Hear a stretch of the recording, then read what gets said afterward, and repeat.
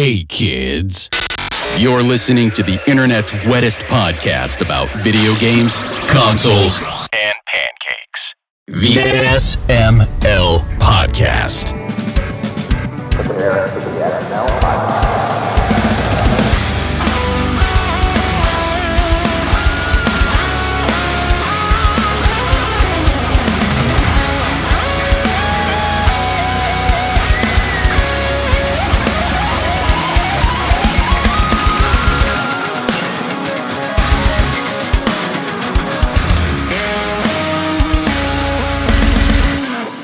What's up, everybody? I am Joe. This is the SML Podcast. I'm doing something a little different today. Normally, I jump into Showtime, and I'm like, come on, everyone, let's do a show. Today, I'm just doing the show, and then I'm going to jump into Showtime, and we'll be live, and we'll see what happens. So it's just reset, what with me moving and everything. What up, Joe? We are live. The show's recording. Aki, Chris, Brooke, how's everyone doing? Yo, what up? A lot better than last week. Thank you for asking. How are you doing? I'm doing pretty good myself. Sweet. The fuck are we already recording for? What the hell? Because I feel That's like not it. normal. No, it's not normal. I'm doing something different today. But Nothing abnormal. What do you think of that? What do you fucking think of that? I don't What do you like that. fucking think? I legitimately, that bothers me. Well, you know what? Legitimately, I You're don't not like even it. on the episode tonight, so yeah. Where's Purnell? He is. That's a problem. He'll be here in 2 minutes. And Andy will be here in a few minutes too. So whatever, they'll show up a few minutes into the show. I just figure instead of trying to corral everyone, we'll just start talking right off the bat. Hey, that sounds great. Hey, when I got here, everyone's people like, were talking.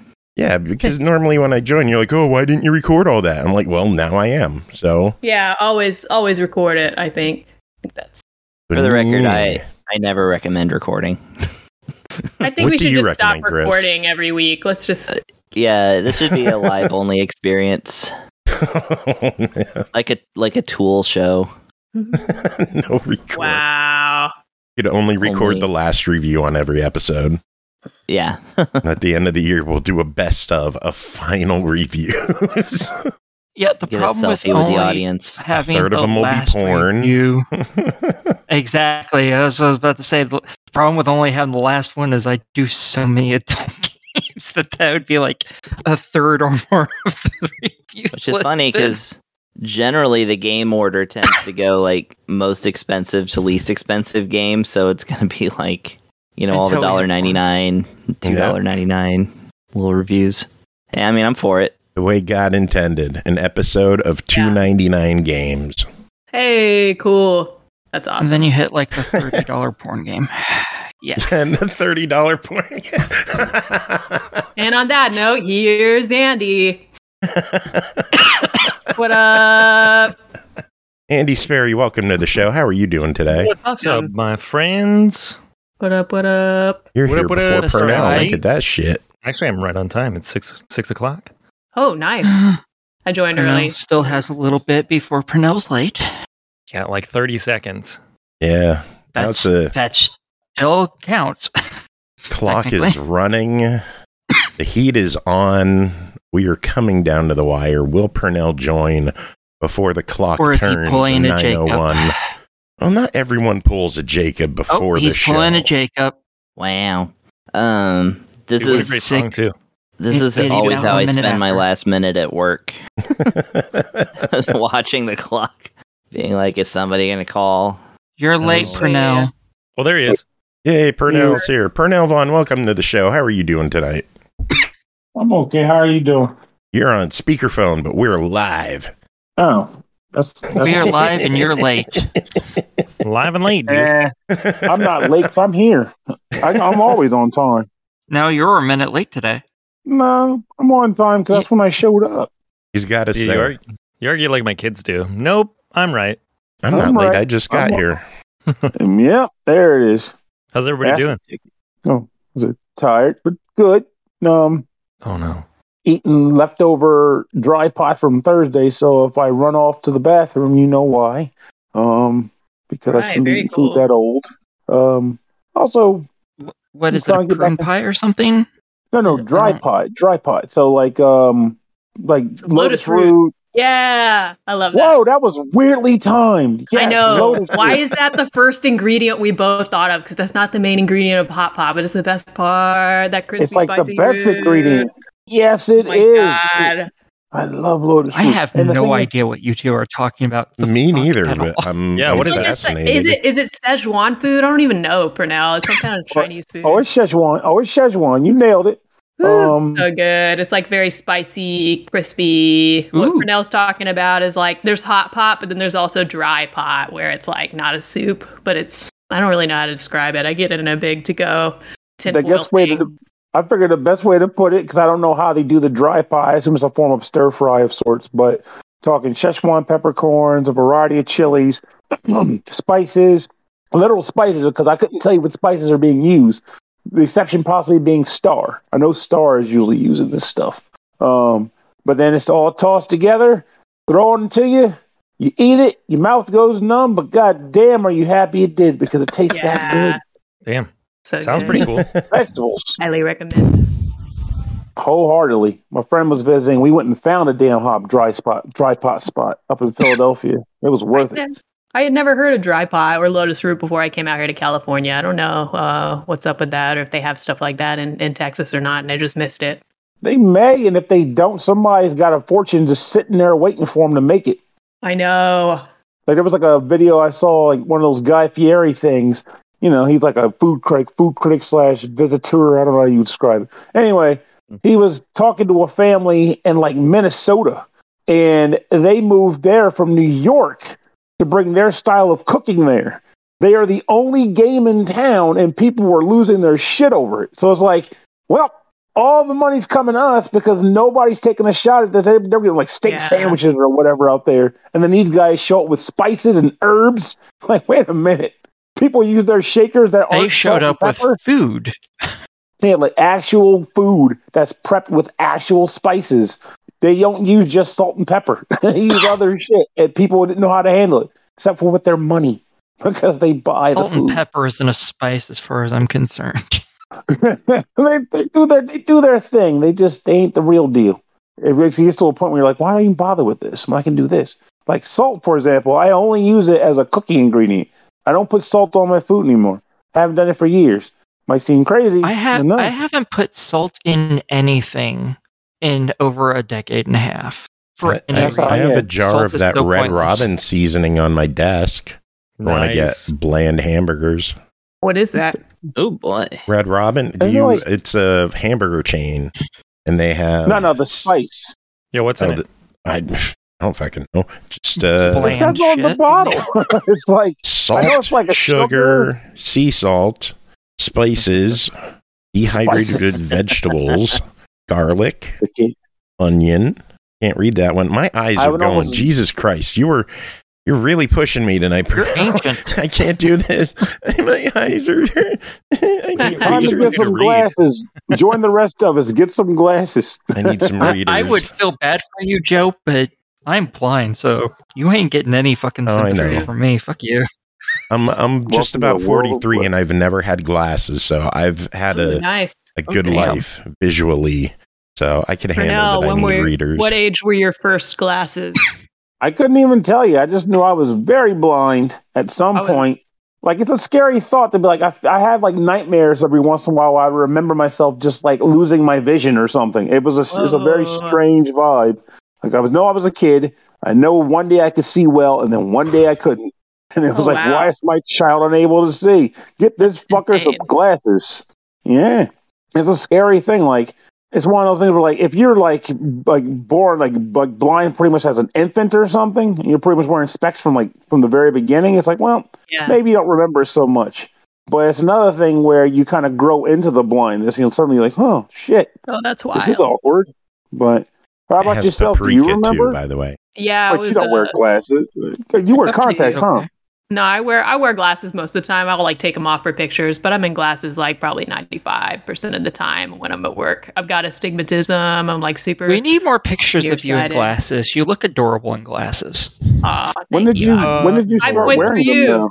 I was 7. I remember like I just couldn't see anything on the chalkboard, and that's when people started figuring it out. They're like, she can't see for shit. So like I had it my whole life. I remember you couldn't get contacts without paying like $200 back in the day if you had astigmatism. So I just never really got used to that. I'm still rocking the glasses. So I tried to do contacts once, and it just didn't take. Like something about them just didn't feel comfortable. So I just people went tell back. me you get used to them, but it does seem like a steep learning curve. Pretty weird. Just what about Ashley put my Andy? fingers in my eyes. Ashley needed to get LASIK just to be able to wear contacts. Whoa! Oh Jesus! Yeah, like Did not know her that was vision big. was too bad that she couldn't get contacts until she wow. got LASIK, and now she's able to wear contacts. I want to get LASIK, but I'm also scared to death of it. How I've long seen was her Final recovery Destination. time? Like lasers in your My- eyes. Yeah, that's scary. My grandpa got LASIK back when it first came out, and he lost color vision in his eye. Oh, Oh my He god! he was also the head technician of Circuit City before it went under, Whoa! and he had it done back while he was still working. So that did not help Man. him at his job at all. My mom's also had LASIK, but she had it much more recently, and she's fine. Everything's been good for her. So Early adopters, beware. yeah. Never be in the first group because y'all Be a are pioneer. just the test subjects. Ugh. It's true.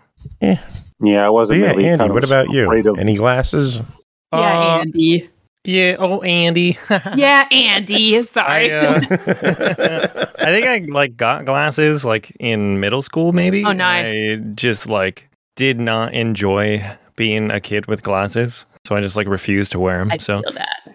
I actually found some glasses of mine the other day that were prescription, and I tried them on, and my eyes just would not adjust. I freaked out a little bit, so I just kind of coast through it.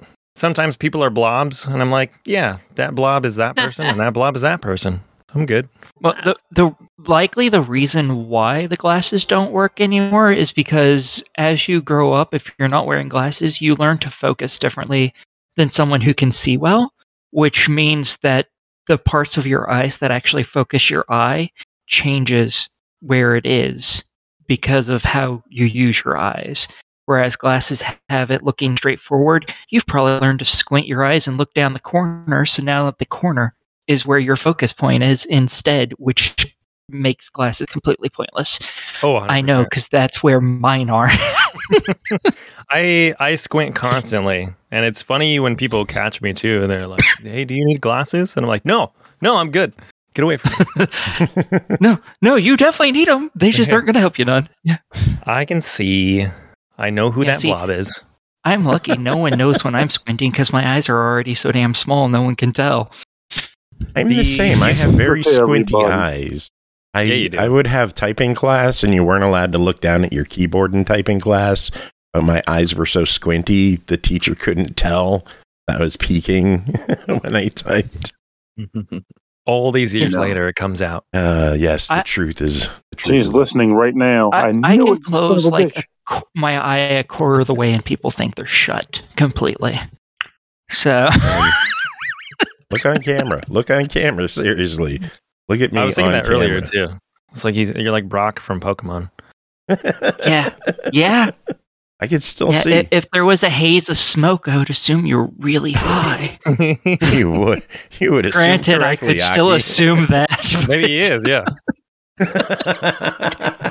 You have cheeched and chonged your whole day away. Me? Yes, you. Joe, you have beautiful squinty eyes. Thank you. What color are those? Black? Brown. Can't tell. Brown. Brown eye. Yeah. All over town. My eyes are not solid black. That would be amazing. I don't know. I can't tell. Solid black orbs.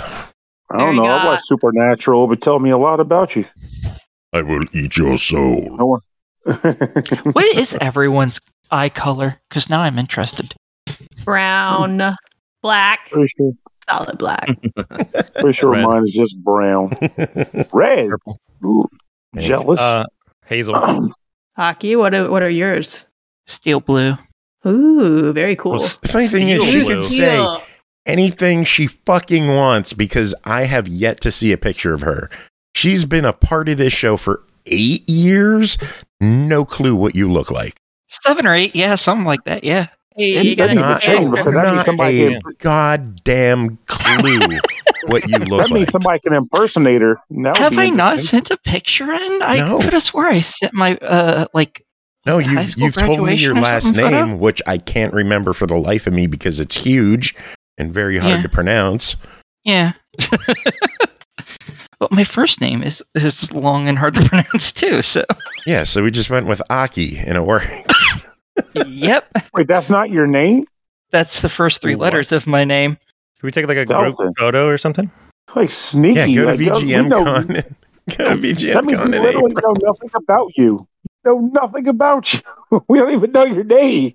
Are you even I'm real? a real I've person. said my full name on podcast before. I wasn't here. I don't know your name. I don't know you. Who are you? Where Danger, am I? danger. Brunel, get behind me. I'll protect you. Please do, because I am scared right now. Hockey's dangerous. Very exceptionally, yes, this is true. I am the scared. Oh my I lord. can't imagine going a whole this long not even knowing names. Like that's like if I tell everybody, call me, I mean, call me you don't- Perny. Oh, I have to imagine it. You don't know mine, apparently. No, that's Yeah, what I'm I saying. specifically Imagine. remember asking you when you first started working with the show what you wanted to be credited as because I didn't want to put Dark Mika is on fire for your reviews. Because And I I like just said, using, Hockey, that's so much easier. yeah, I like using like our names on the show. That's why I credit everyone by name so that, you know, this will haunt you forever. But I asked your name and you told me, and I'm like, oh no. I can't be expected to remember how to spell that on a weekly basis. For Hockey the is typing. Drum roll, for the please. people in the Showtime, here's how this is my name. There you go. You could just say it verbally. Nope, you got to read it. You got to No, read it. someone because it's can read more it to fun to me. hear you guys butcher it, to be honest. It's a If mystery any of you can pronounce to my all. first name on its own, I will be you will be my favorite if you can pronounce that whole first name Should we properly. use? Should we use Akihiko. Kyoto. Akihiko. Aki No, Kyoto. Akikio? close. There we go. Nice. Okay, I was trying to read that KYO instead of KIO. Okay, that's Yeah, So your awesome. name is so your name is Akikio Toto. Akikio Kyoto. Toto. Okay, I can dig that. That's a cool, unique name. I can't get the last name though. That one's ridiculous. I'm amazed you got the first name because that is a very in English. That is for English speaking people. That is very difficult Is it? to pronounce Also- just because of how many vowels there are in it. Also, I Hence, think of it's just Taito Aki. now. Now I can go Akikio Toto. Taito. There you go. That's how I'm going to remember your name. Akikio Toto. Taito. Just like the Yeah, arcade this, and I'm game. going to credit you by your full name in this episode's write up. Bushi Takagi? Amazing. Bushi Takaji. Akikio Todo. Takagi. Bushi Okay. Takagi. I'm learning.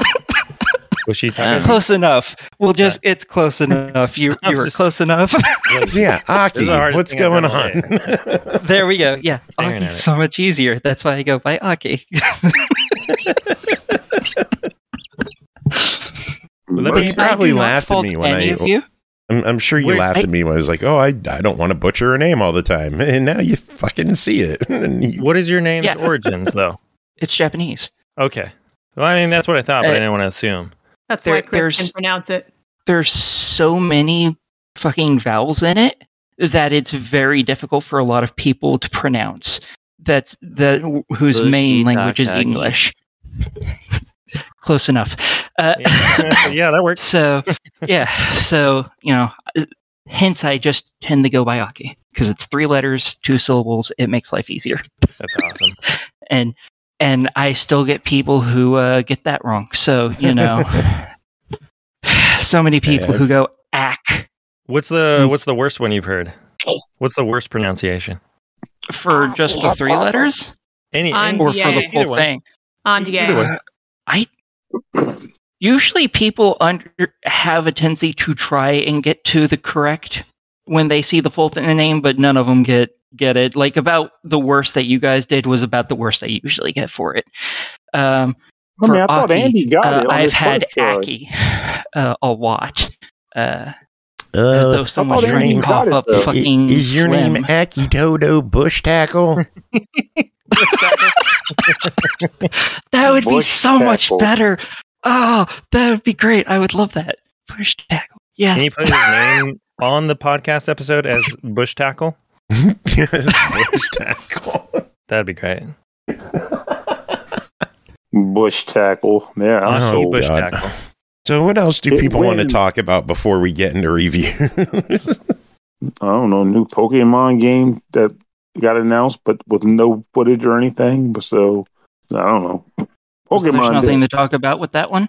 Yeah. Don't Agree. you would think until you go to the community, people have been speculating all kinds of shit. I don't know how they're doing it. Like they literally But people showed. speculating doesn't mean anything. People speculate Yeah. things all the time. People No, I mean, speculate that the world is run by lizard people. In this case, it's almost enough. Like people are already like, I'm not buying this game because of X. I'm like, they told you nothing. How can you already make a statement about a game and why you're not going to buy it, and you don't even know what the game is? It's Here, people strange. I have speculations that are 100% correct. There's going to be 2 games that are going to be sold. They're going to be basically the same fucking game. The only difference is there's going to be a handful of Pokemon that are different between them, and that's it. Because that Actually, has all been of the those are same thing that incorrect. has been all of the games. All of those are incorrect. That's the funniest part, though. Don't Everything you believe just that said is at incorrect. all. It's the truth, though. What you just said is incorrect about this game. What, they're only selling one of them then? Or are they It's selling one more than game. 2? It's just Only one one? game. It's one game. Only game. one. Is it a Pokemon Only Snap one. game? No, it's not. This is The a new Legends standard one? style Pokemon game, Yes. and there's only one of them. That is correct. They're lying. That is surprising. That is. Well, It, they're at least, absor- it some absorbed moments its out. own twin in the womb. Comes out a mutant Switch baby of like a double-sized cartridge. I'm actually both games. Play me. I thought they'd Play come me out or swinging, kill me. especially after like Power World. You know, it was like, dude, Power World comes out and everybody was hyped for that, and now it's like, meh, we're still The thing Pokemon. Well, is, think about Everyone called Pal World a Pokemon clone, and it's not. It's a not. survival Thank you. game. It's Thank a you. fucking survival game. It is not like Pokemon. Yes, you can collect Agreed. monsters, but the base gameplay is not a cute, casual JRPG.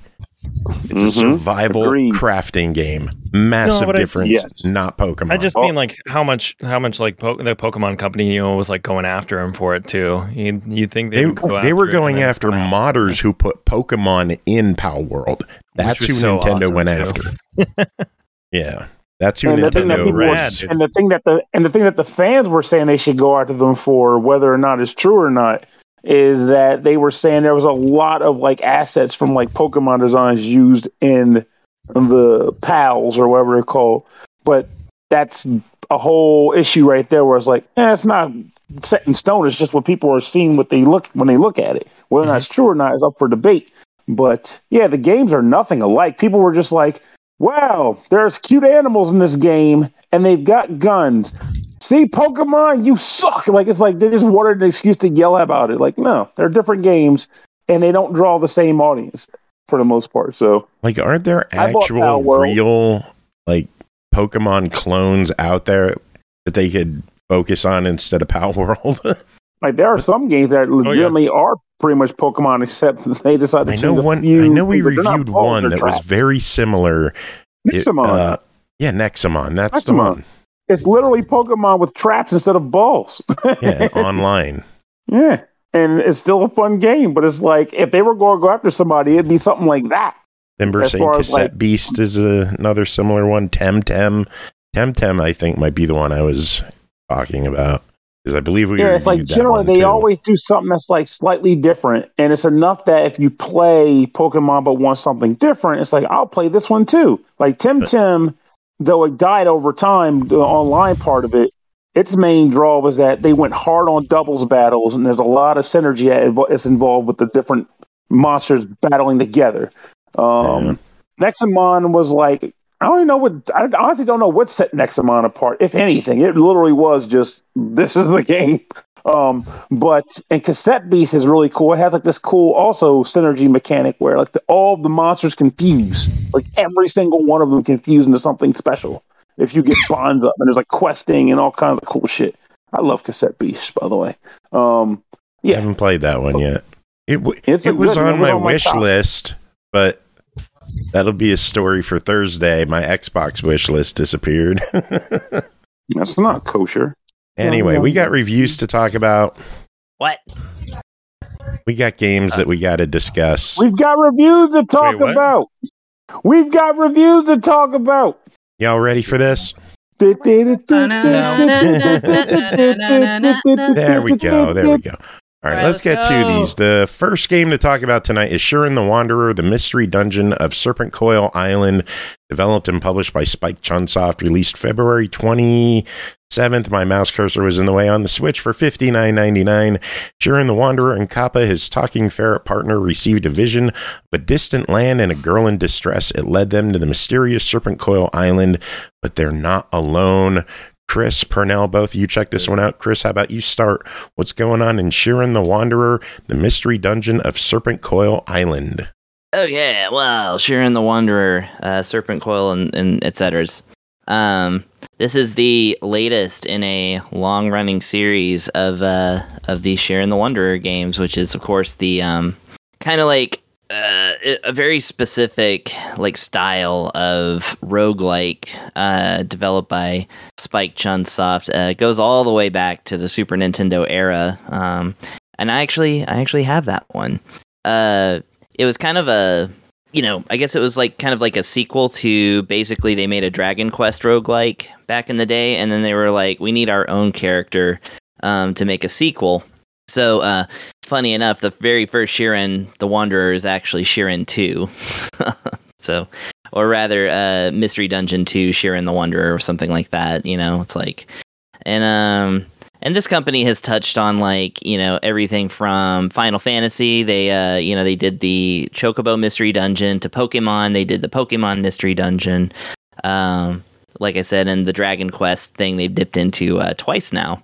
Well, actually, maybe a little bit more, but anyways, so that's your brief 30-year history of this series. So this is their newest offering. It is now in full 3D and not sprite-based 2D, like even their last adventure that came out on the Switch, which was the Tower of Fortune and the Dice of Fate. Which is a title I totally remembered and didn't just look on my Switch menu for right now. They love long titles, don't they? Yeah, it's pretty great. I'll get into that later. But well, I was just gonna say like the second Tornico game, Dragon Quest Mystery Dungeon. What Tornico? What was the Tornico's Great Adventure? Yeah, which he wasn't called Tornico in Dragon Quest Knows. Tornico the Last Hope.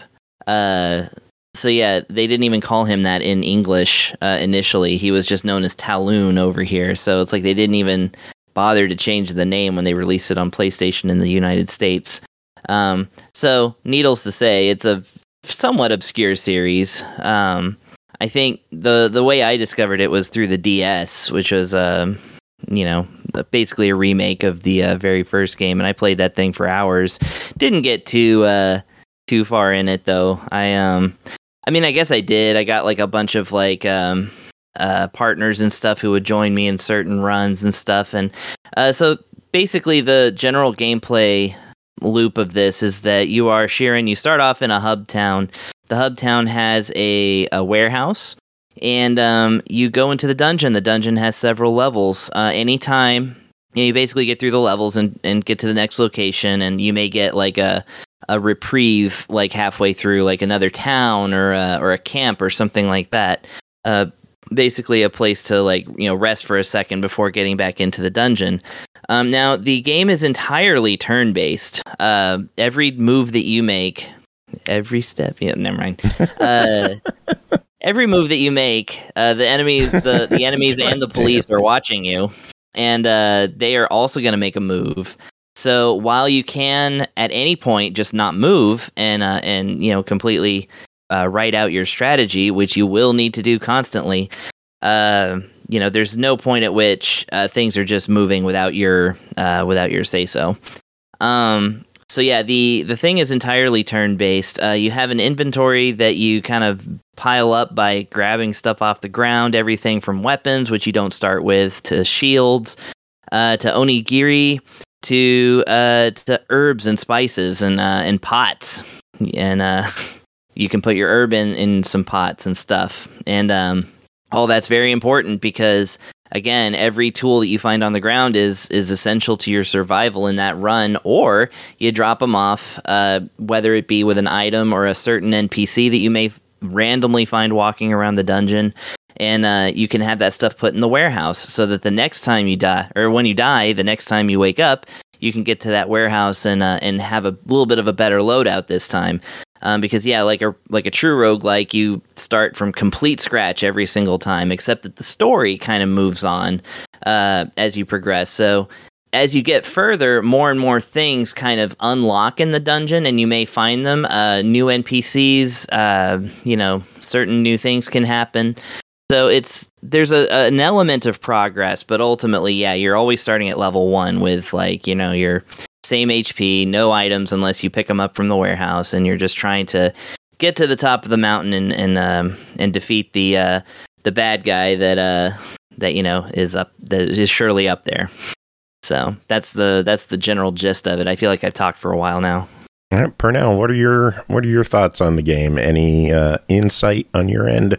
Well, my feelings with this game are pretty interesting in the sense that they changed a few things from what I remember from the Dice of Fate. Some which might be good, some which might be bad. Overall, I think it's mostly just described as different, though. For example, I feel like in this one, I had a lot more difficulty getting my bearings and getting started on general runs, largely because they're not as generous with a few things. One is the idea of weaponry. It is very logically reasonable to believe that you can go a run and go multiple sections at the beginning of the game without getting a sword and or a shield. And if that happens, well, you can kiss your grits goodbye because that's just the nature of the beast, which admittedly I respect because we've got a lot of roguelikes over the years, but I've always felt like Sharon the Wanderer has always done the best at remaining true to what a roguelike or closest to actual rogue you could get is, because you can have some real crappy runs in this game. They've also made it a lot harder to exit the dungeon and preserve your stuff. Like one of the old strats in the game was you used to be able to get basically a grab, maybe an undo grab, but basically you can escape the dungeon with it and take old equipment back to an earlier part of the game and then spend money at a blacksmith to upgrade it to kind of just cheat through it. Not in this one. You are going to be busting your ass all the way through, and you'll feel like it's more earned.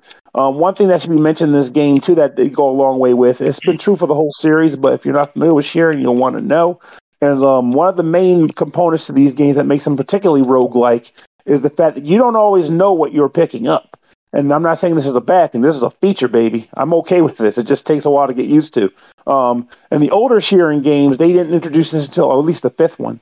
They introduced this until a little further into the game, but from here, it's the very beginning. And what that is items generally can be picked up with a designation of question mark or a rather nondescript labeling for it, like, like salamander pot or, red pot, just some random name.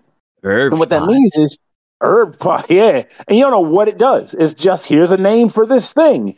And if you decide to use it, it could actually be a bad thing. Like I remember picking up a pot, but I really needed to put items in it. So I thought, it's an unidentified, but chances are maybe I could put items in it and store my inventory.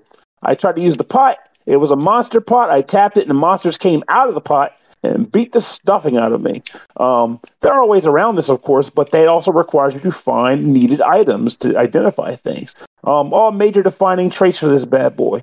Another thing worth mentioning, and I'll probably stop where I'm rambling about the game in a general sense, is that they decided to make a change to the game in regards, like the last one, if you played it on the Vita or the Switch, is they went ahead and got rid of the night and day cycle. And in exchange for that, they came up with something about like behemoths, where it's just like really giant monsters that'll come out sometimes, and they are jerks to kill.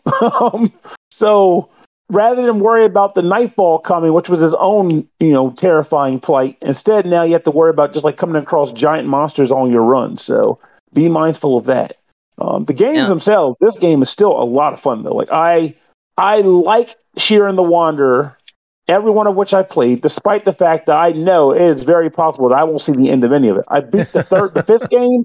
It was purely the fact that I even beat that game. I feel lucky. Like I got to the top with a good loadout, and I was pretty much down to the bottom of the barrel and won by sheer chance.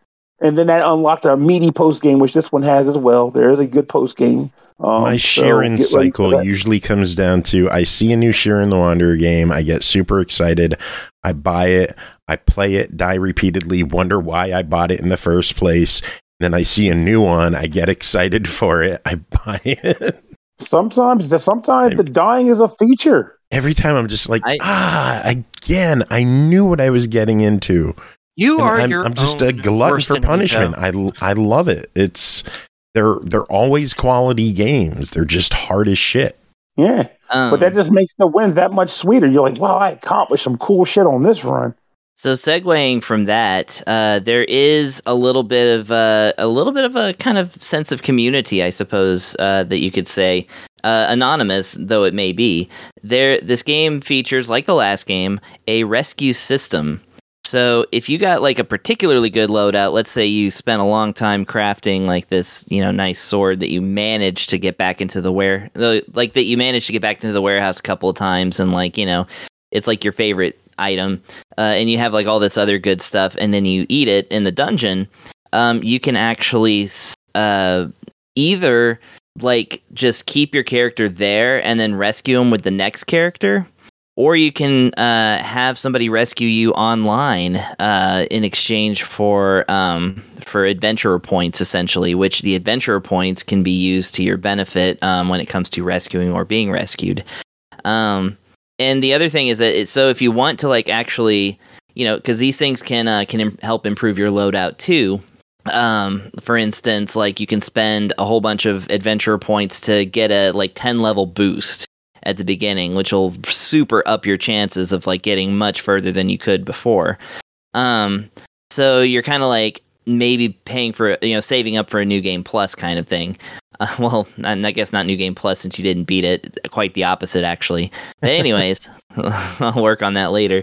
But yeah, the rescue system's actually pretty cool, and I actually did utilize it for this playthrough. I tried to rescue somebody just on the second level of the game, and the cool thing is about this, well, I don't guess it's cool, but it's just like the other thing is that, you start off with nothing, but the dungeon is fixed to that person's map. So the person who died in that dungeon, it saves that map, and you have to go through that exact same map to get to them. So if there was anything, on the ground or whatever, that you feel like maybe you can fare better, then you can certainly go for it. But of course, to rescue the person, you usually have to fight a party of monsters, so it's pretty extra challenging. But the cool thing is, even if you lose and die repeatedly on this simple mission to, go rescue some stranger, you'll still get the adventurer points. You just won't get the full amount of adventurer points. So there is an element where you can save up and get yourself a good loadout. And that's a way to kind of help yourself as well. So I feel like that's pretty clever on the game's part. It was present in the last game. I really didn't check it out too much in the last game. It didn't seem to be as much of a thing here, but in this game, they go out of their way to be like, hey, your character was kind of good. You sure you don't want to rescue him? And of course, you can also just attempt to rescue yourself too. That's certainly a thing you can do. But yeah, the when I was looking around at the different rescue lists and such, they all have a timer on them as well. So like if this person hasn't been rescued in 7 days or whatever, I guess it just goes away. But you can keep making attempts to rescue this person until you actually get them. So that's actually kind of cool, I think. Yeah, it's an awesome feature. I like that they have that online connectivity to it. Yeah, and as far as I could tell, you don't know anything about this person. It's, you're not. It's just like this person's lost on this level, and go if you want to go get them, it's worth this many points. There's a bounty to it. Plus, the thing about that though is that you cannot go to a place that you haven't been yet in the single player game. So if you've only been to the Serpent Isles, for instance, which is the first set of stages in the game, you can only pick a rescue attempt that's also in the Serpent Isles. That makes sense. That way you're not fighting up the things exactly. you can't handle. But the game is $60. What do the two you think about it? Well, I got it for free, and though I've been trying to tell myself I'm done collecting games, I wanted to share in games, so I bought it anyway. So that answers your question. I did buy the last Sheeran game because I reviewed it on a different system than the Switch. But I mean, all of this to say, I would consider this a buy it for fans of Sheeran, fans of the Mystery Dungeon series, and fans of just hard games and like roguelikes the way they ought to be, To me, this is roguelike par excellence, as far as yours. Yeah, I mean, but there's nothing wrong with things being impure. It's just like, for sure, it does have a real deal feel about it as far as that goes. So yeah, I'm gonna recommend it. I really, really like the look and the sounds of the new everything. The like new fancy 3D graphics are looking real good. Feels great to play. Like I said, I feel like even though it's less, I don't know, fair, it's less generous. Although I would say it's about as fair as its older chapters. It at least felt to me like really clear, like everything felt really spelled out, and and the game at least sympathizes with your plight in little ways. So yeah, I like this one a lot. Cool. All right, next game, Penny's Big Breakaway, developed by Evening Star, published by Private Division, released February 21st on Xbox Series X and S, Switch, PS5, and PC for $29.99. Ready, set, yo! Penny and Yo-Yo in a kinetic 3D platformer bursting with innovative gameplay. Showcase your catalog of tricks and chain impressive combos to deliver Penny and Yo-Yo's perfect breakout performance. Take the stage with this vibrant pair in Penny's Big Breakaway, or I'm going to steal Brooke's joke with Perny's Big Breakaway. Pernell, tell us about it. That sounds like a title to the show. We already have Bush Tackle. Oh, come on. You're going to take that over Perny's Big Break? Oh, come on. Okay, anyway, then I'll change it. These are all good names. But comparatively, there can only be one. And in the case of this game, let's see here. So basically, the premise of this game is you play as Penny, a person, like classic 3D platformers, the old. There's very little setup here. It's just you are Penny. You have a yo-yo. You want to play with this yo-yo, and you want to be on the equivalent. This world's equivalent of like, I don't know, what is it, like Dancing with the Stars, but whatever the talent version of that was. America's Got Talent. In this case, Vanilla Town's Got Talent. So you take your yo-yo and you go to the hopes of performing for being on the show, be on the show. On the way, you come across a cosmic yo-yo, because of course you do, and it makes like your yo-yo is rather gets a life of its own, and it provides it with a lot more tricks than what you could do before. You go to the show, you perform, your yo-yo becomes sentient, it eats the emperor's clothes, and then you are put on the land because now the emperor wants to throw you in jail for 10,000 years. So you are on the run, hence the breakaway, though I also assume that's also because she still wants to become a star. Anyway, the gameplay of this is particularly interesting because from what I've come to learn, this was done by the guy who was responsible for Sonic Mania, and he's developed quite a bit of notoriety in the community, Christian Whitehead. So what I came to expect from this game off the top was that there was a bit of frenetic, momentum that you could get, come bring into play in this title. So, and more or less, I think it can, but it's going to come with a caveat. Level of progression involves you just going from the beginning of the level to the end of the level. And as you're doing so, you're attempting to, platform across the landscape of choice or whatever. Your platforming mechanics are essentially jumping, throwing your yo-yo, and through use of that yo-yo, you can do a ridiculous number of things for a platformer in this sense. You can throw it, You can hold it out in the air, and then it kind of becomes like a sort of like a swing mechanic. So you can like kind of stay in the air for a little while and then launch yourself. You can ride the yo-yo, and it has a sort of spin dash level mechanic where you can hold it down and get a bit of a jolt and get a little extra oomph when you ride off with it. You can spin it around as a weapon, and there's a few other things you can get in the form of power-ups as well. But you'll be doing all these sorts of things to get from the end of the level. Sometimes you'll also come across inhabitants of these worlds where they will ask you for a ridiculously weird favor, like, I don't know, deliver this wrench to a coworker, or take this letter to my mom, or collect these flowers in 20 seconds or else I'm going to get divorced. Just stuff like that. And if you do enough of those during the level, you'll be able to use it at the end of the stage as a part of a bonus called busking bonus, where you can perform tricks and get bonus points before the level's up and adds to your final level score. Now, the interesting thing about this game that makes it different from a lot of 3D platforms, aside from the yo-yo mechanic, which I'll talk a little bit more about in a few, is the fact that there aren't really any enemies in this game. In fact, the only real enemies in the game are the penguins that the Emperor sends after you to throw you in jail. And they don't outright kill you. Instead, what happens is every once in a while you'll come across a segment of the stage where a bunch of ridiculous, dopey-looking penguins will show up, and they'll just give chase to you.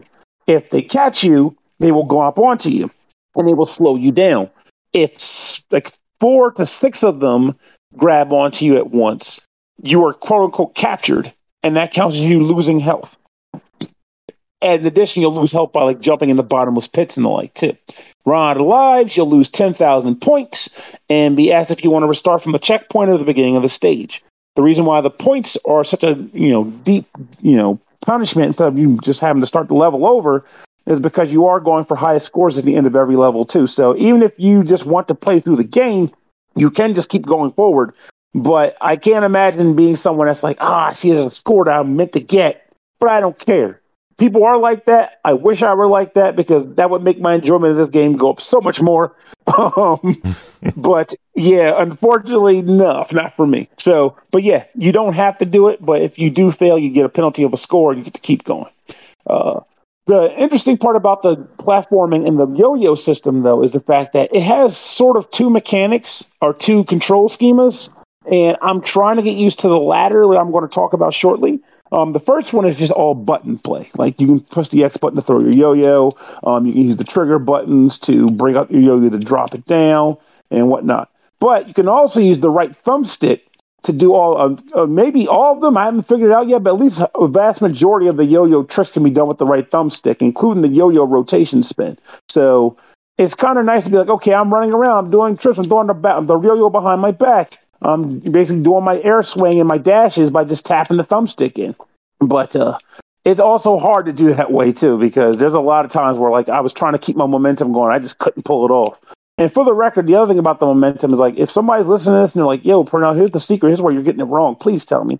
But I feel like the game wants you to be able to go faster than you actually can sometimes. Like I'll be thinking I'm going as fast as I can. I'll do the roll mechanic. I'll even zip it up with like a freaking like spin dash. And I'm like barely getting the momentum I need to get some progress. And sure enough, penguins are like up my behind for no damn reason. Drive me freaking crazy. I just feel like I should be going faster than I actually am sometimes. I mean, yeah, there is a power up in some of the levels where you get like basically like a chili pepper and you become like a rocket yo-yo. But I'm talking normal platforming segments where you can get the yo-yo rev up. But with that said, I will say the game is a lot of fun to play in its general scope. You do get to collect collectibles that you can use to spend to unlock, perks that can either help you out on levels or get you opportunities to get higher scores on levels. And you can also unlock bonus stages by using some of the collectibles as well. But at least in my experience, there's one major issue from this game that became an issue over and over again, and I hope this changes over time. And what that issue is the fact that for whatever reason, this game was not very kind to me as far as like, I don't know, like performance goes sometimes. Like there were times where I would just fall through the floor, get stuck in the walls. Like there was one part early in the game, and this happened multiple times. It wasn't like a one-time thing where you have to use your yo-yo to spin up a corkscrew. And once you get to the top, a bunch of penguins will come after you. Well, I chicken butted out of there because I was like, I don't want to get caught by the penguins. And rather than go forward, I ran back and jumped down. My guy got caught on the wall for some reason, started doing this weird spinning thing, and just got stuck in the wall. And I had to start the level over. And it happened in a few other places in the game as well as I played it. I don't know what triggered it per se. Maybe it was just jumping into a thing that the game didn't want you to get stuck to. Maybe it was like a sort of repelling mechanism so you wouldn't be able to walk on platforms you otherwise couldn't. But hopefully they can patch that rather than have that. They can just say it's just intangible and you'll just fall through it. Though that might come with its own problems too, depending on where. Because I have also had a moment or two where I fell through scenery and that cost me, The game progress. just doesn't want you to be a chicken shit. That's all. No, even when I'm not being when I'm a chicken shit, I fail. When I'm a daring do, I fail. When I'm middle of the road, Taco Bell, Bel Grande, I'm also failing. It's a dilemma. It's a dilemma. And the thing about it is, like, I don't want to say anything like denied or nothing like that because everything I'm describing are performances that can be patched out if they work on it a bit. And I'm sure other people have made comments like this too. But because I can tell you right now that if I weren't having any performance issues, I would find myself feeling like this game is a lot of fun.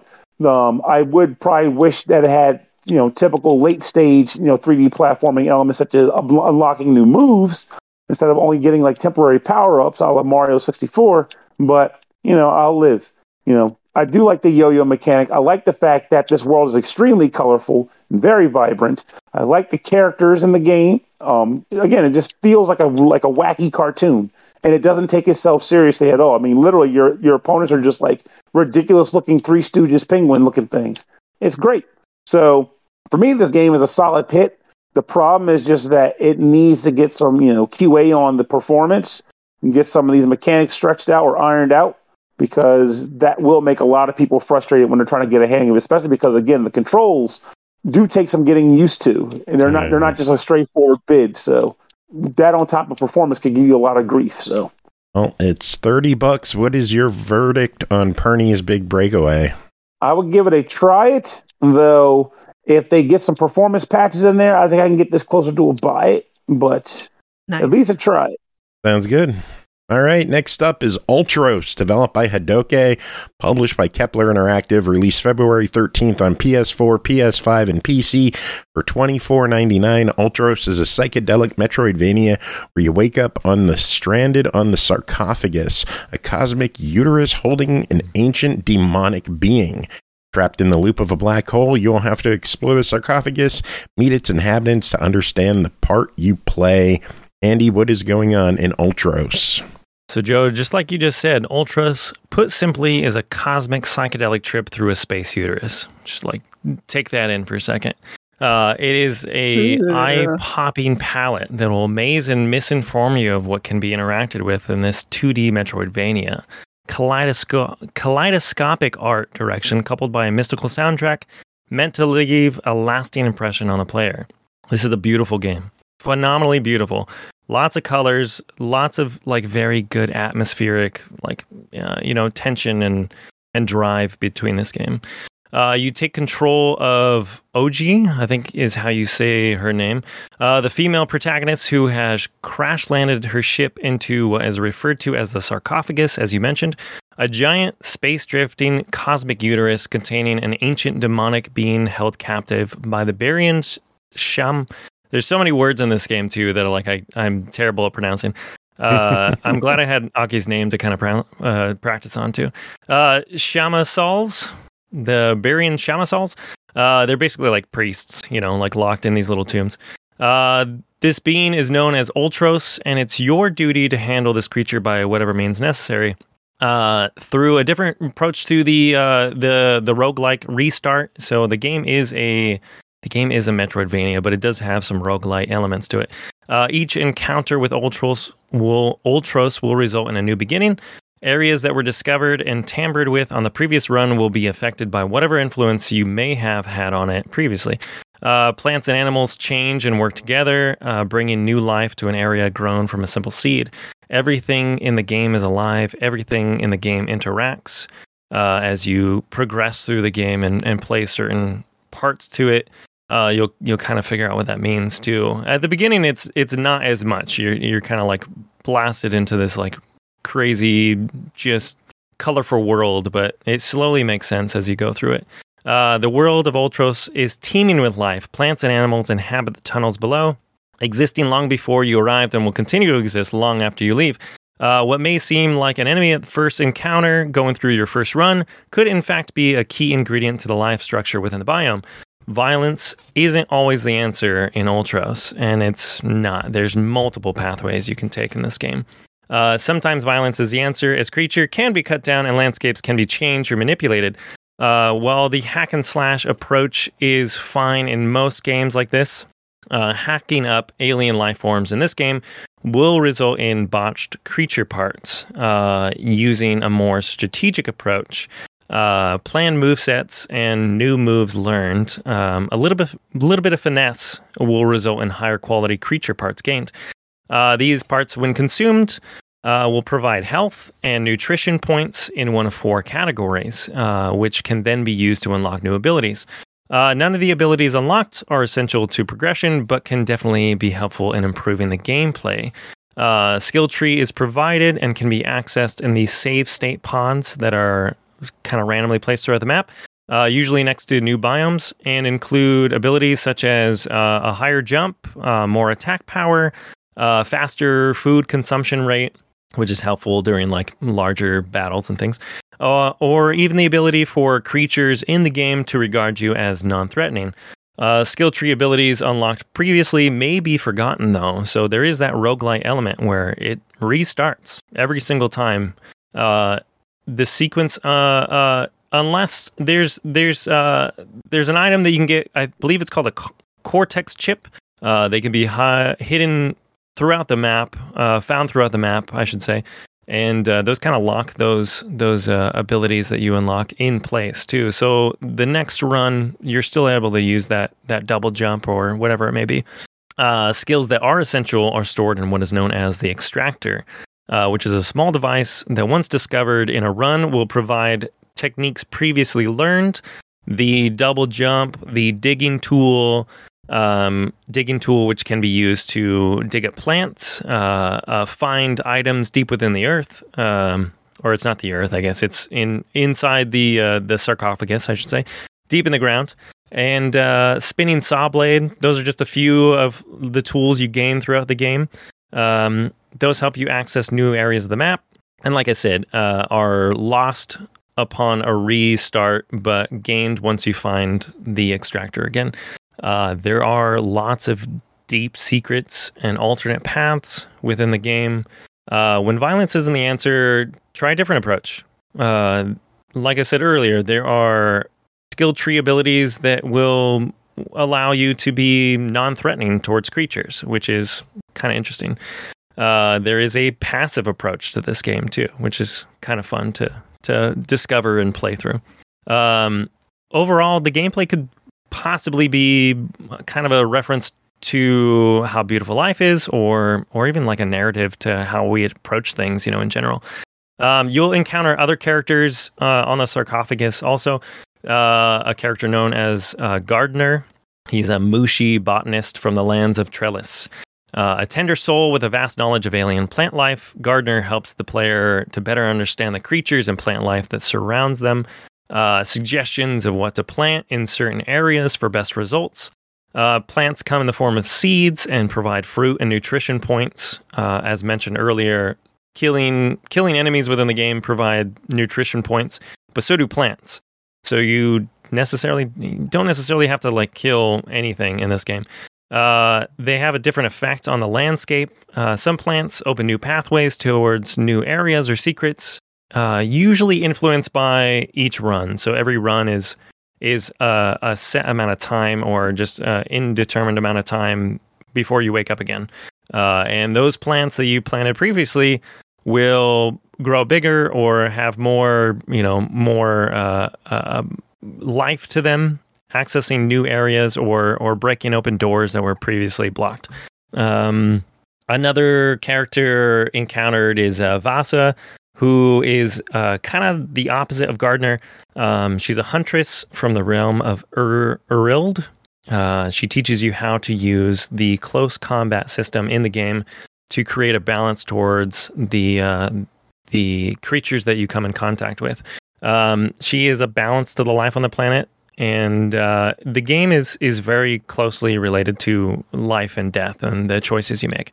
I found myself going through this the way I would any Metroidvania, you know, kind of just running through, hack and slash, exploring, trying to figure things out, fighting anything that came in my way. But each run, I kind of started slowing down a little bit, trying to take everything in, taking the art style, taking what the creatures are actually doing, taking what the plant life is actually doing, the connection everything has, you know, throughout the game, and started really kind of finding my influence, like, among all those things too. I got into a few situations too in the game where I actually felt like really bad about my decisions too, and there were things that came up that I didn't know about and found out later that I wish I could have gone back in the run and changed, but I have to live with that, so that's kind of on me, you know. But there are chances for multiple runs through the game, you know. I mean, it's very interesting how they kind of did the symbiosis. How do you say that word? Something Symbiotic like that. relationship. Yeah, between all the plant life, the animal life. You know, I'm not good with words, so just the overall combination of everything together and where you play a part in everything too. I thought it was phenomenal. They did a great job on this game. Oh, well, the game clocks in at $24.99. Give us your final thoughts on Ultros. I would say if you get the opportunity to buy it. Because it was just the aesthetic alone. I mean, between the visuals and the soundtrack, that alone was enough. I've bought albums that were more expensive than this game. So I would say get it. It's a journey. It's fun. They did a really good job with it. There are multiple endings to this game too, so you can play it multiple times and discover new things. So yeah, I would say get it. Very cool. All right, well, Andy, that is it for you. We will let you get going. Thank you as always for coming on and chilling with us. Heck yeah, dude! Thank you guys for letting me on and hanging out. Thanks, Andy. Yeah, Andy. No, I'm saying your name like that. I'm sorry, dude. I think it's awesome. Thanks, everybody. Good to see you all. Good night, Aki, Andy. I'll keep trying to pronounce your name. Later. All right, later, guys. Have a good one, Andy. Have a good night. Andy. I like how Purnell's the mature, kind one here. Yeah. The rest of us are just crazy. Next game, The Mobius Machine, developed and published by Madruga Works, releasing March 1st on Series X and S, PS5, and PC for $24.99. Discover a vast alien world, fight the ferocious local fauna and killer machines, reveal its secrets, and find a way to escape. The Mobius Machine is a side-scrolling action platformer with dynamic combat and heavy emphasis on exploration. Purnell and Brooke. I can't talk tonight. I'm so sorry. Purnell and Brooke, both of you covered this one. Purnell, how about you start? What is the Mobius Machine? So, Mobius Machine is essentially you running around a weird alien planet, trying to explore in order to find your way off of it. You crash land on it. The main things about it worth describing, in my opinion, is that I feel like it does a good job. Well, I guess I should mention the idea that you're running around like a Metroidvania, or no, I'm not going to say that. It's an actual Metroid-like game. There's no freaking Vania. So you mean no Dracula? Around, no Dracula. There's no freaking numbered stat weapons, and you're not leveling up your character and all that jazz. You're running around this alien planet, trying to explore it and find your way off, and also figure out where the distress signal here. You try to figure out where it came from.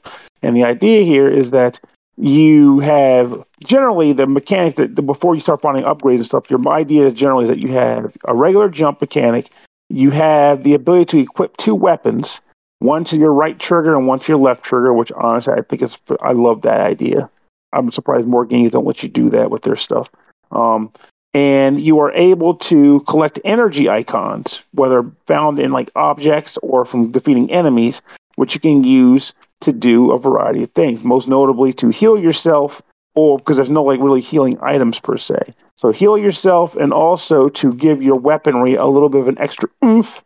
So you'll be choosing between whether you want more firepower or the ability to heal yourself with the ability to, with that charging mechanic.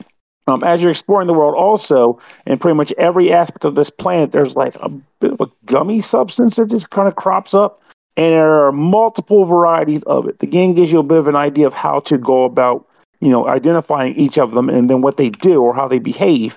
And at that point, you just kind of have to work on your own as you come across it. But like this gummy substance can be used as a platform sometimes. It can be fired through sometimes. It can explode on impact sometimes.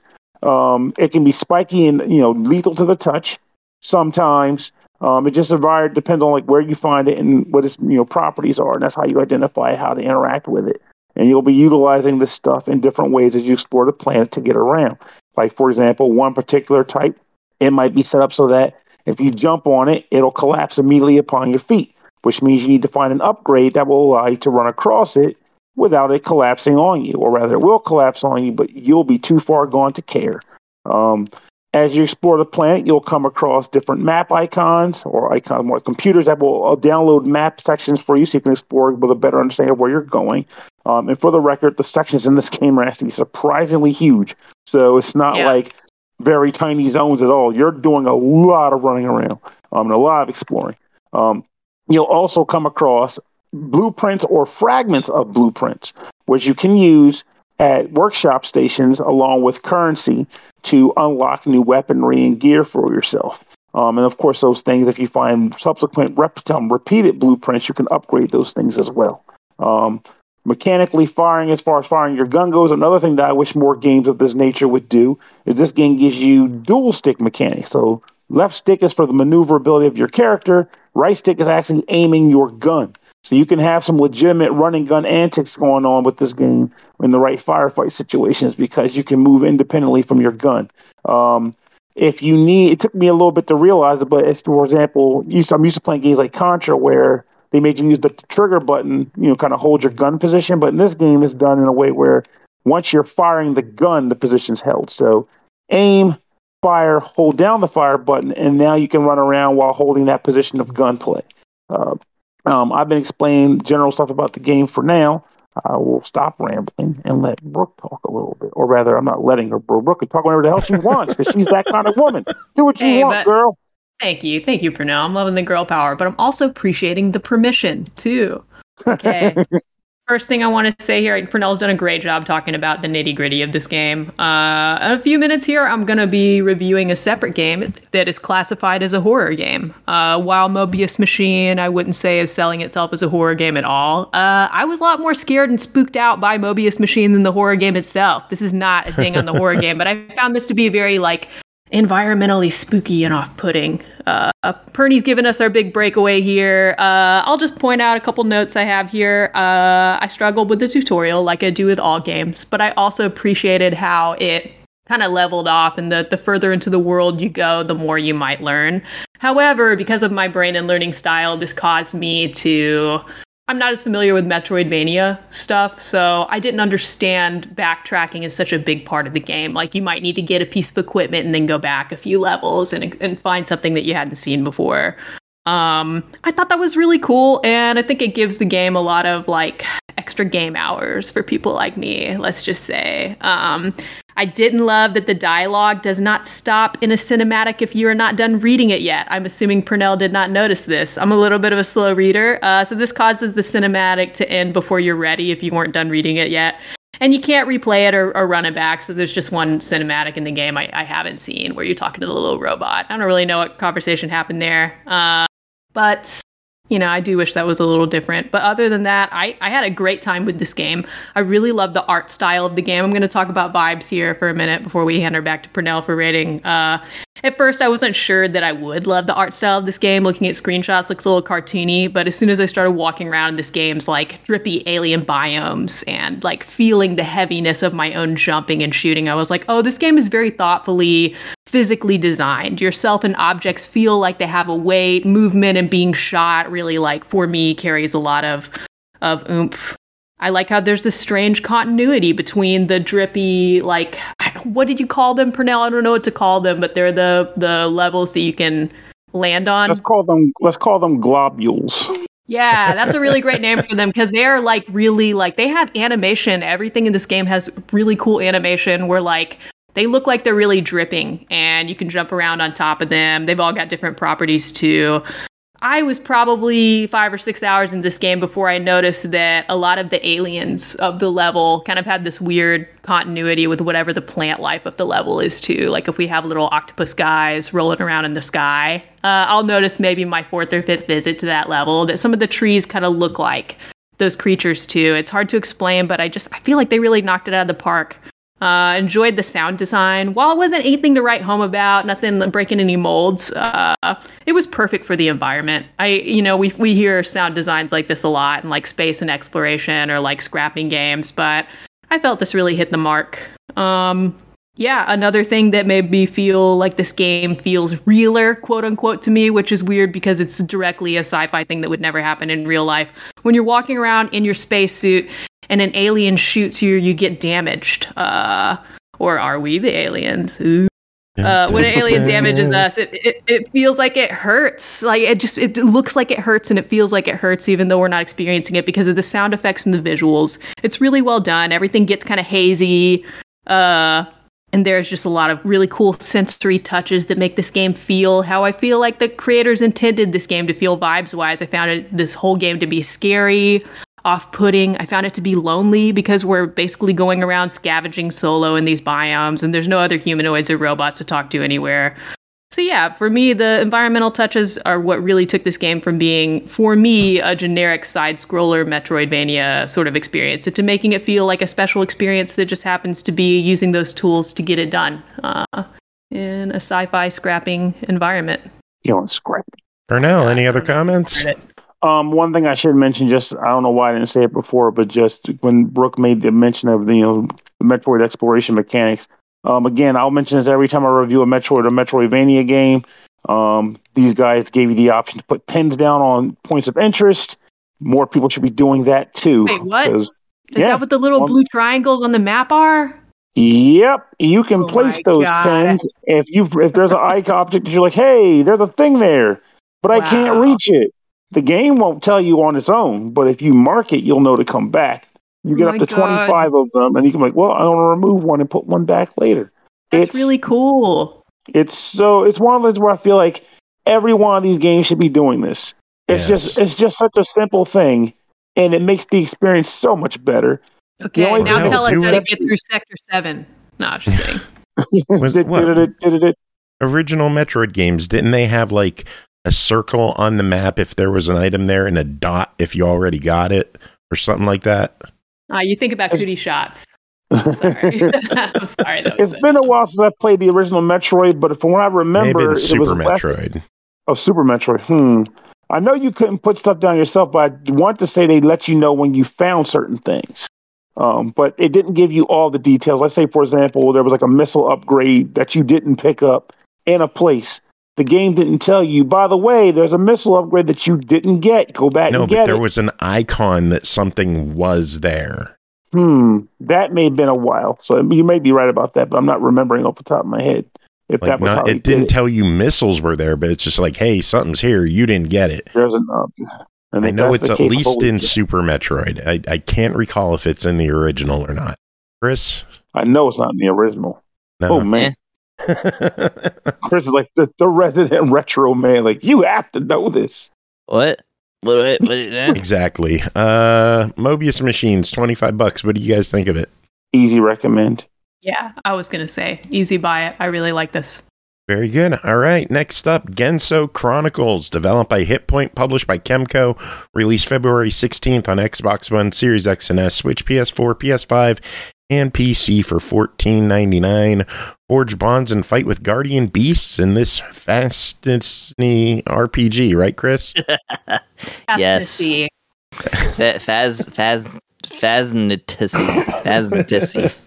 Fazantasy. There's no typo here. We're making fun of someone else's typo.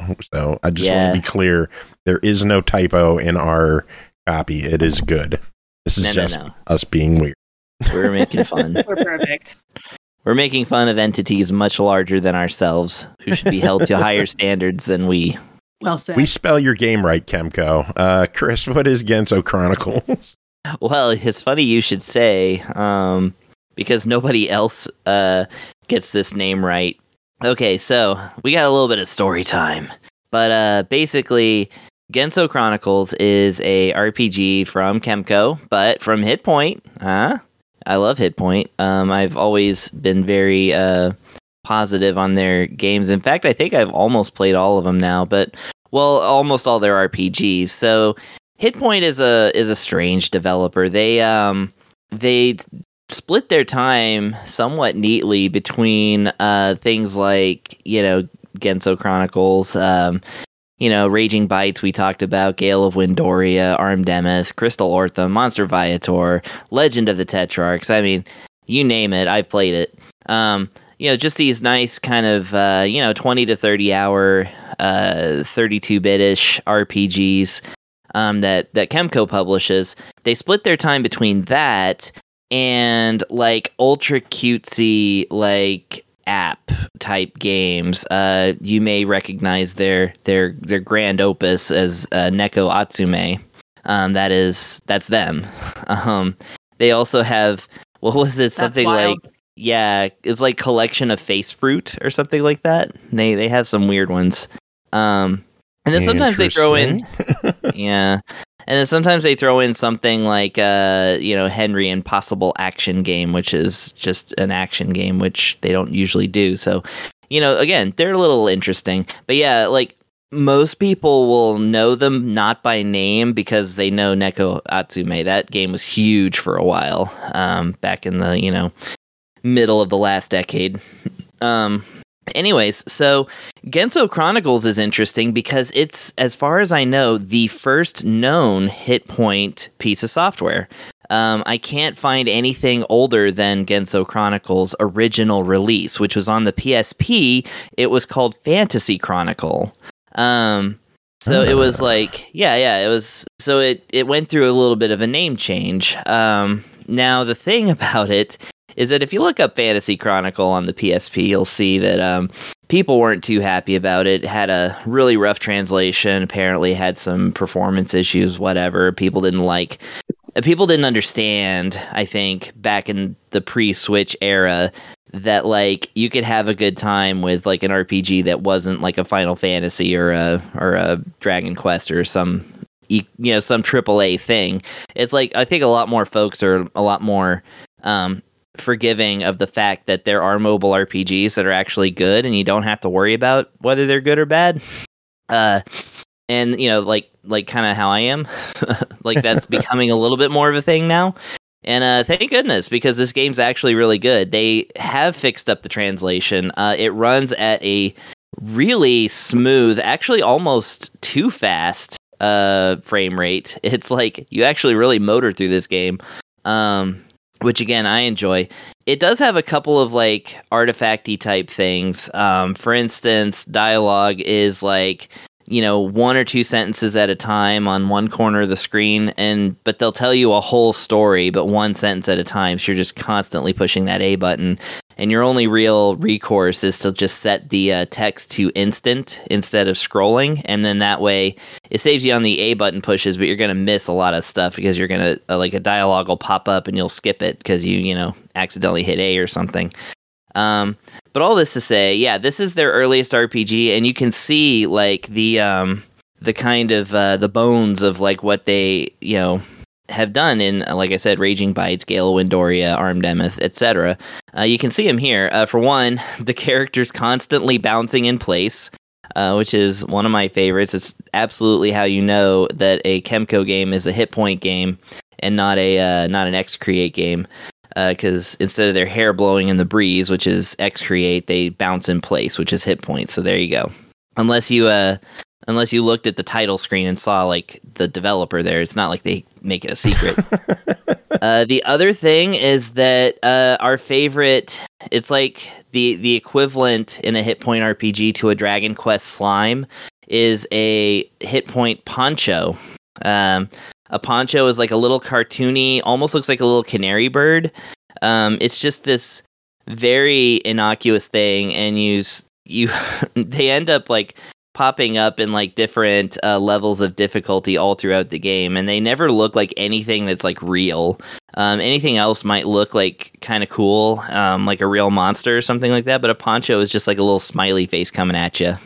I love them, and they're in I can confirm now that they're in every hit point game that I've played, going all the way back to this one in 2012 at least. So yeah, the storyline follows a character called Light as he basically goes through the training at the local knight place to become a local knight with his friend, who is also kind of dating his sister, who is adopted. So this might be a sister girlfriend situation. Who knows? We see a lot of that in RPGs. Hey, we're both adopted in the same age. That's not going to come back in a weird way. So anyways, yeah, so he leaves town to go become a knight, and then comes back, and well, whoops, RPG tropes happen, and so his sister girlfriend, possibly actual sister, is missing. So he has to go, and his grandma, by the way. So he has to go and try to rescue his grandma and his sister, and along the way meets like a very annoying little girl who, and also like somebody who is a high-powered sorceress who looks exactly like his sister girlfriend, but isn't her because she has a different name. Okay. But she also doesn't have her memories, so that's not going to come back in any sort of way. But this review is so good, by the way. This is so Thank you. Brooke and I being like kind of genre experts, we know how to speak in tropes. So anyways, in the tropes of our chosen expertise, I mean. Anyways. Yeah, so here's the other thing about this, and this is something that's come up in games like Tetrarchs and Viator, Monster Viator, is that along the way you collect mystical beasts who become kind of like an attachment to your character. You more or less equip them, and what they do is they, depending on how they function, they may block some attacks that come to your character. They may attack kind of on their own. Whenever your character attacks, they might boost some stats. They might heal you. They do all kinds of things. And the cool thing is, even though all your characters kind of get to start with a specific one that's tied into the story, you can just swap them out between each other. And that's actually kind of cool. I like that system. It's a little complicated, but actually this game is a little complicated versus like other things that they do. For instance, there's another thing where you basically make equipment in this game by gathering resources, and you can also hire a hamster to go and gather resources for you, which is, I think, something that needs to be in all video games. Yeah. Yeah. And but yeah, you like get all your ores together, and then like you take them to the guild and fulfill a quest that is just ever present, where like if you have 10 of this one thing, you get to change it for this one thing, and then that's somehow a quest. And so you just keep completing that quest to like build up your stock of like iron ores or whatever. Take those back to the place where you talk to the hamster, and then talk to the weapon upgrade guy to like upgrade your weapon using those same materials. So it just ends up being this kind of grocery list of like, of running errands in order to get a better sword instead of just buying a new sword. Although there is money, and money is exchanged in improving these swords, the actual way to get different swords is to improve your sword to a certain point where you can branch off into another different kind of weapon.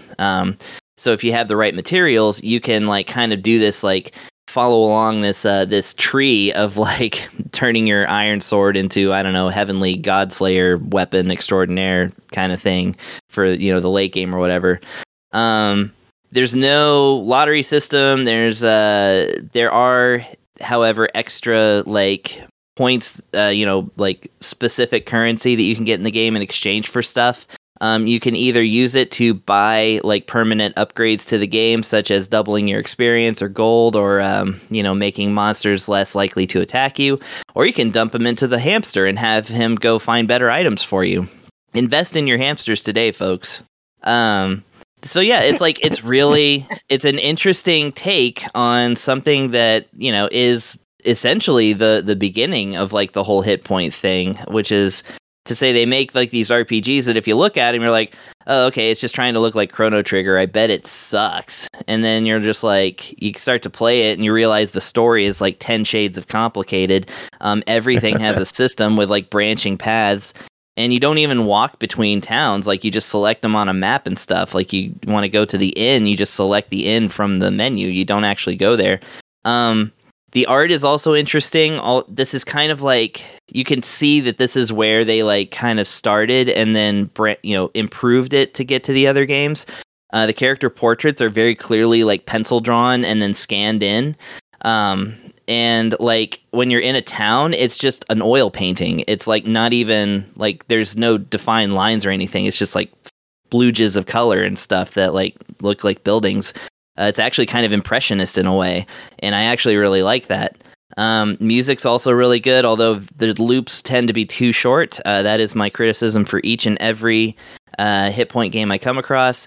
But all in all, this is actually really...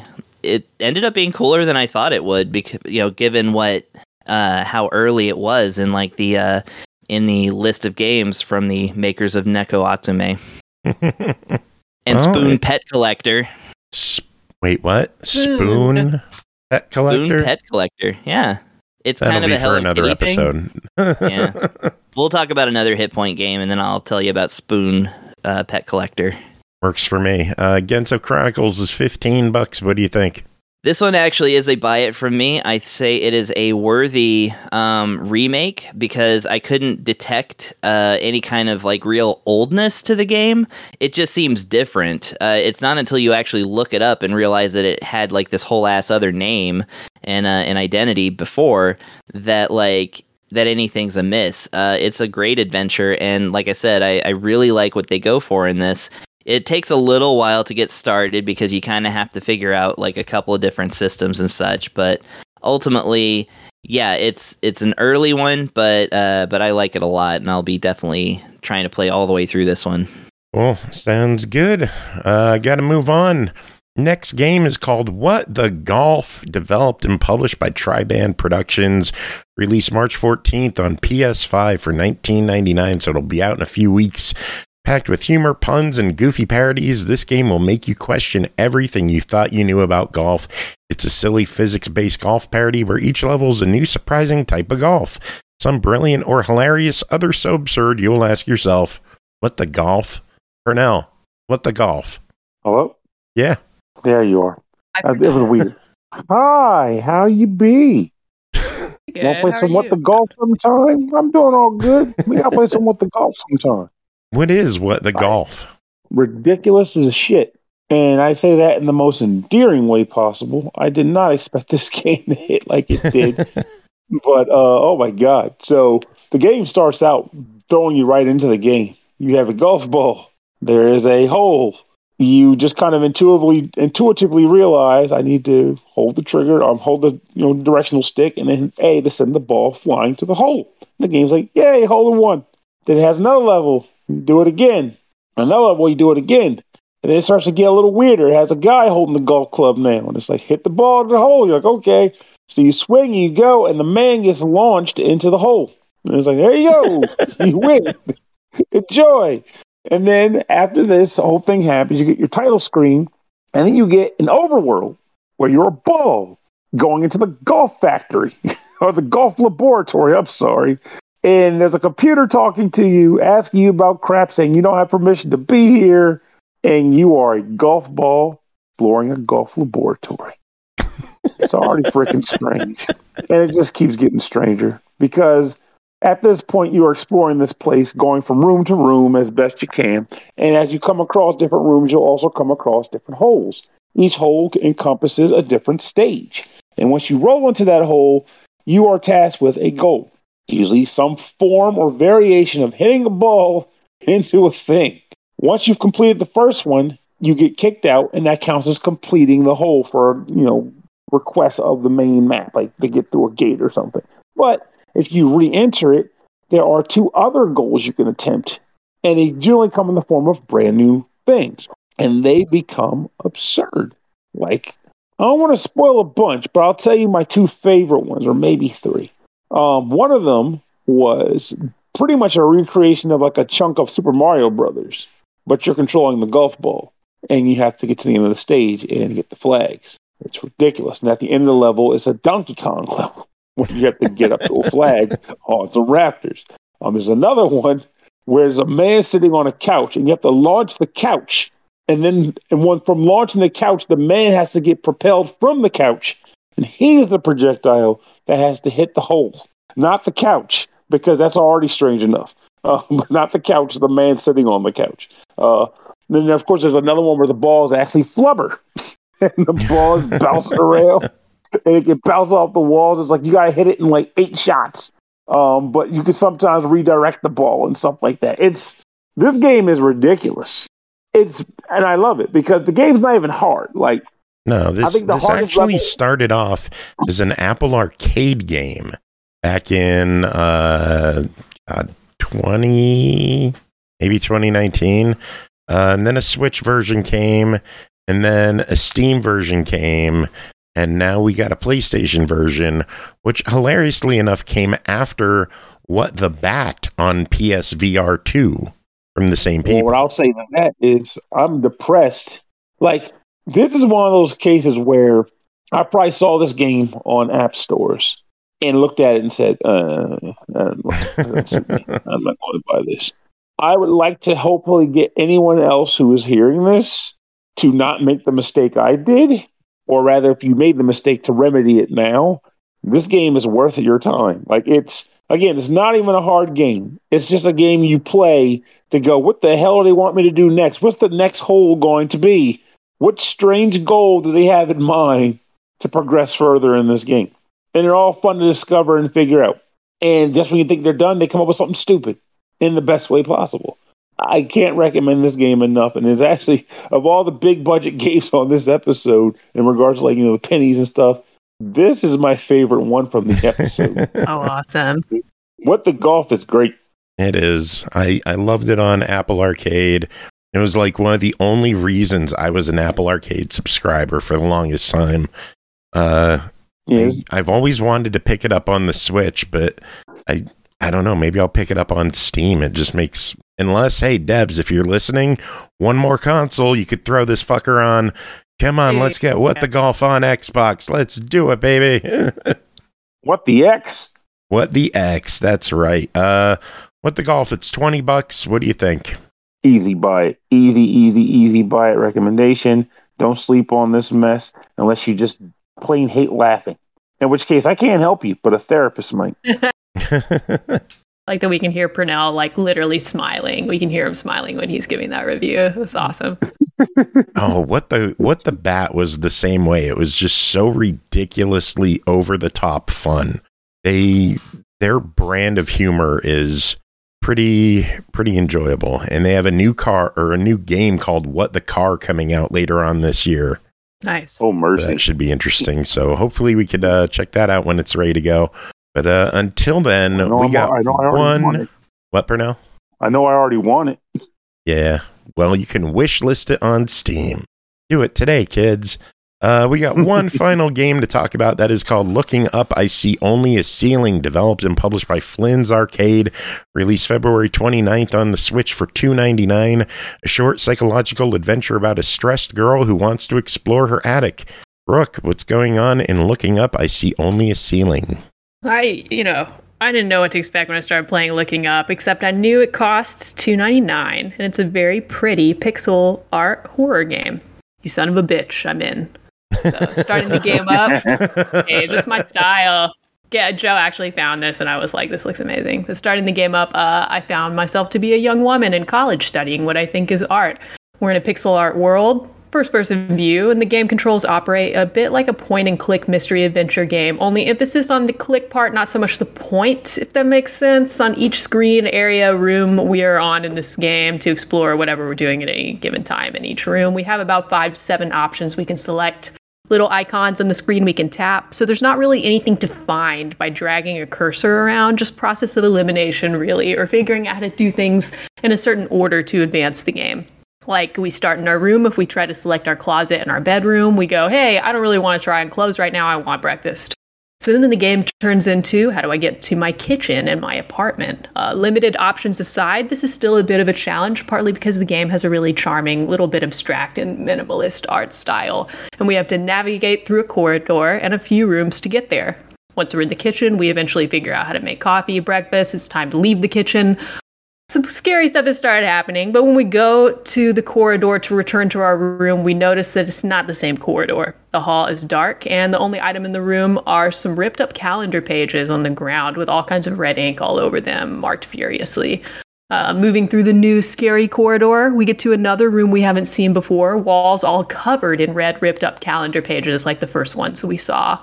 We go through a few more rooms like this before we come across one room that is occupied. In this room is a man with a big old creepy smile on his face. And for a cartoon character, he's looking pretty handsome, if I may.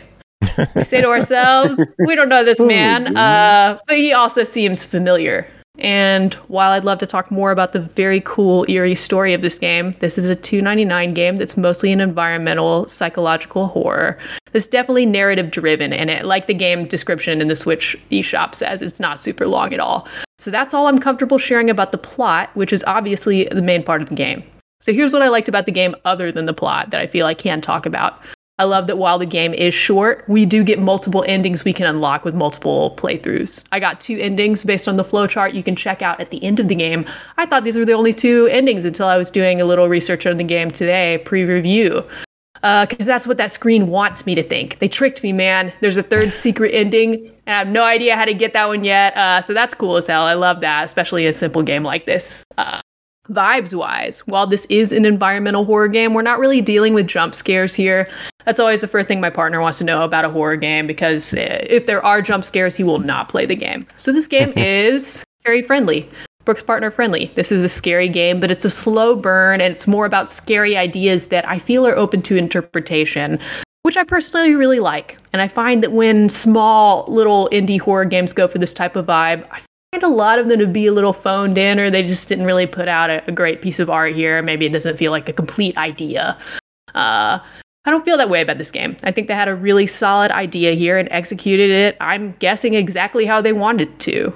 I like the sound design. I love the art of this game, and it has a few different kind of pixel art styles going on depending on where you are and what you're looking at. The hand close-ups and mouth and face close-ups are a slightly different art style that I just feel works so cohesively together, and it's really creepy and charming at the same time. I love what a deep little world it is. I love how accessible it is and how easy to play, but also easy to get lost within it because it's not too easy, in my opinion. It does require a little bit of critical thinking. Not too much, luckily for me. After you get an ending in this game, you can go back into the game in explore mode, where you can learn more about the little world we're in and all it's got going on here, what might be actually happening. I did check out the game in explore mode and that's when I noticed the game's colors in the regular playthrough are normally really dim and muted. But in explore mode, it's super colorful by comparison, even though it's mostly, the same apartment, same items, which makes you go back and look at the main game differently for sure if you then try to gun for a different ending. They're doing something really cool here. And in explore mode, some things may be different than they were in your actual playthrough where you're trying to get a specific ending. Final notes from me before we wrap this up with our rating for you. I don't find this game to be too cerebral, even though it's definitely a psychological horror at all.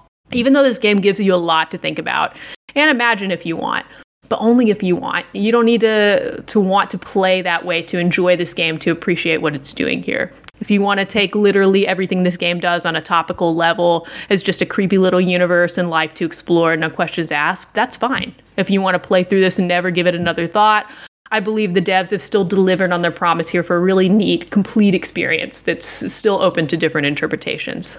But if you're more of a player who likes to drag out the experience with an autopsy of your gameplay and monologue to your friends about what might be going on in this crazy game with the help of a bunch of cork boards on the wall covered in photos and scraps of paper you connected with like a series of red strings and pins like a crazy person, hey, this game has got your back too, buddy. Go nuts. Because maybe, just maybe, that's what the main character of this game has done as well. All right, that's all I got. Well, it's $3. What else? What else can you say, really? $3. Just that it's awesome, and I love it. This game's a little piece of fine art. Buy it, even if you beat this in an hour. Which, by the way, doesn't make you better than me. I think it's still worth $2.99. I think this is an awesome little game. Thanks for finding Make this, you Joe. better than me. Coin art. Oh man, I love it. Well, that is it for this episode. We made it through another one together. Hey, we did it. Go team, we did it. Amazing job. Aki, thanks for being here, hanging out with us this whole time, even though you had absolutely nothing to do. Do you have any questions about the Mobius machine before we wrap up? Or do you want to unmute at all, Aki? As we're talking to Aki, who's muted. There you go. Yeah, I keep pushing it while I'm on the wrong thing. Too relatable. Yeah. I kept trying to. I have the button stuff set up to mute and unmute on Discord, but I keep using it when I'm looking at the Twitch, and that just screws up everything instead of unmuting me. So, GG. Yeah, I'm a dumbass. GG. No, you're a smart ass. No, I don't know. Well, I'm that too. I'm both. It's a miracle, but I'm both.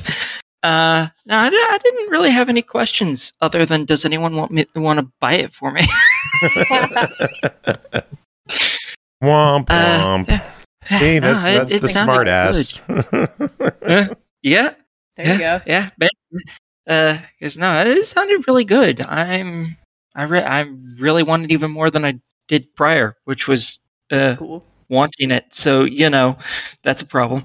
Maybe it'll probably get sale listed pretty soon at least, so expect that. Hopefully.